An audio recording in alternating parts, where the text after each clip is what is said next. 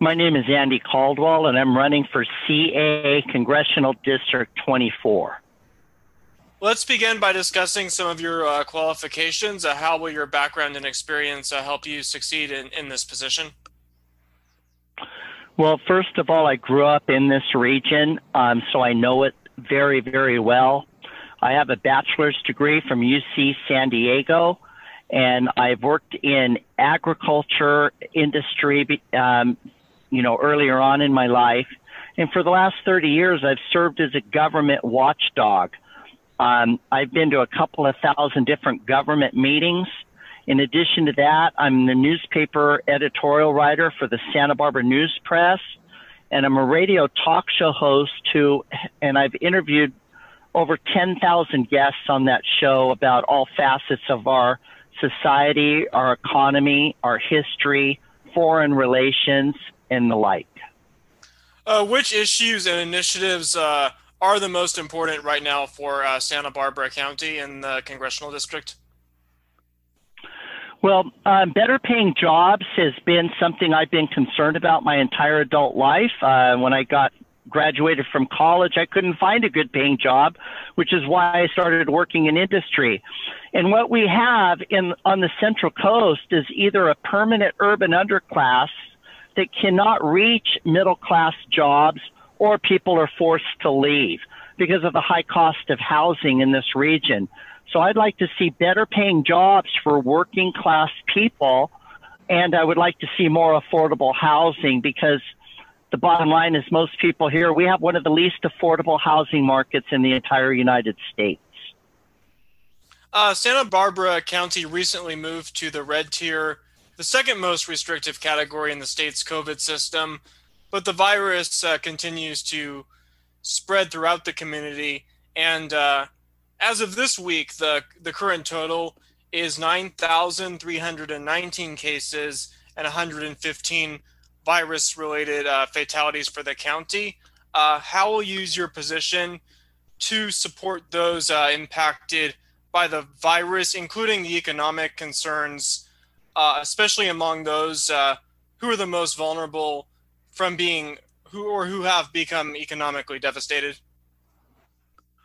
Well, our concern is, and our concern should have always been, to isolate and protect the most vulnerable, including those that are in nursing homes, those with compromised immune systems and the like. That we should have never completely abandoned the concept of herd immunity. And what I mean by that is, among healthy people, especially younger healthy people, the rate of infection is well below basically less than 0.5%. And what we should have done is we should have practiced hand washing, social distancing, and wearing masks, but not shut down our economy. There is no way to financially recover from a shut down economy, because the government doesn't have any revenue coming in when the economy is shut down. That leaves it up to them to either print the money that leads to inflation, or increase our national debt to a staggering amount, which is what they've done. They've increased our national debt $5 trillion. So I believe that the mom and pop shops should have been able to stay open, just like Walmart, Costco, and Target. This summer, California has been devastated by one of the worst wildfire seasons in history. A record-breaking 4 million acres burned. In your opinion, what are the primary factors driving this devastation, and what solutions do you propose to mitigate the effects of climate change in California? We've had absolutely horrid, abysmal forest management practices, which means we didn't manage the forest at all. We allowed the trees to grow to too many trees per acre in terms of density. That weakened the trees in terms of their ability to compete for water, nutrients, and sunlight. And in their weakened state, they became subject to disease, predation, which literally killed them. We have 140 million dead trees in the state of California. That did not come about naturally. It came about through what I call maligned neglect, not benign, because there was nothing benign about it. It was malign neglect. We need active forest management, including grazing animals, goats and cows for the underbrush. We need thinning. We need control burns. And we need to manage the forest because Mother Nature is not benign. And these forest fires, we're destroying trees that managed to survive 2,000 years without us. And now all of a sudden we're quote unquote managing the forest and they're burning up. That right there is a crime against Mother Nature. Following nationwide protests earlier this year, in support of the Black Lives Matter movement, America has been engaged in an ongoing discussion on race relations.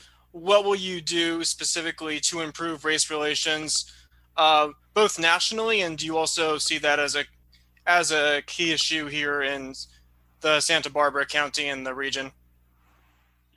Well, this gets back to my earlier position that we've created a permanent urban underclass because people can't get good jobs and they can't afford housing. In America's inner cities, we also have a particular problem with the breakdown in the family unit. And the bottom line here is we need to support stable family formation. And then secondly, we need to address the schools to prison pipeline in the inner cities. And part of that would be school choice. The public school system is not working for these families. And so I would want to improve their social economic standing by giving them a fair chance. We also do have a problem with the criminal justice system that a lot of poor people are forced to rely upon public defenders who are overworked in these cases, and they're pretty much condemned to plea bargaining or pleading guilty to avoid super long prison sentences for something they may have not have done in the first place. Is there anything else you'd like to add or a final message to those listening? Well, you know, the bottom line here is that I've lived in this region almost my entire life.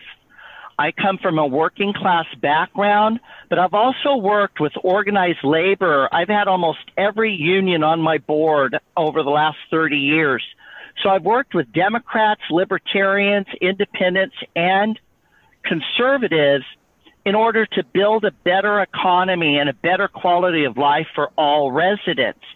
And the bottom line here is we have very wealthy people and very poor people, but the middle class is struggling to make it here on the Central Coast. And I'm also very concerned about efforts to defund the police. My opponent in this race, Salud Carbajal, has not stepped up to the plate to condemn the rioting and the looting and the violence, nor efforts to defund the police. And I believe we need more leadership and less talk. I'm somebody that's against higher taxes. In fact, I am opposed to Prop 15, the largest tax increase in California state history, whereas Salud Carbajal has endorsed Prop 15. This will decimate our farmers and our mom and pop businesses in this region because the way business works is they pay what's called triple net, which means whatever the property tax is, it is passed on by either a rent or a lease agreement. And so I know what it takes to preserve business and jobs, and I believe ultimately that's what's going to help us to achieve a more equitable society. One of the biggest reasons we don't have good paying manufacturing and industry jobs here any longer is because those jobs were left for China.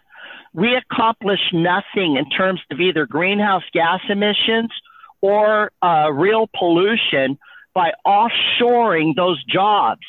We believe that we have some of the strictest environmental rules and regulations here on the Central Coast, and that if we locate and bring back those jobs here, people could have a middle-class income with only a high school education. And with our large immigrant population here, a lot of the jobs that Salute Carbajal and others say that they want to bring here, which are quote unquote high tech jobs, well, somebody with a high school education or less cannot qualify for those jobs. And these have been the forgotten people. These have been the people I've been working for because these are my people. I grew up in a single parent family household, and I was just brought up in a working class household. And these are the jobs that have been destroyed and or sent overseas. We need to bring them back if we're going to have social and economic equity in our society. I want to let people know that I'm not going back to Washington, D.C. to represent a political party. I'm here to represent the people. I'm not a career politician. I've been a servant in the nonprofit sector for 30 years, interfacing between business, taxpayers, working class families, and government. I want to do the same work in Washington, D.C. I would encourage people to watch our videos and our town hall meetings at andycaldwell2020.com, and I'd be pleased and honored to be their next congressional representative.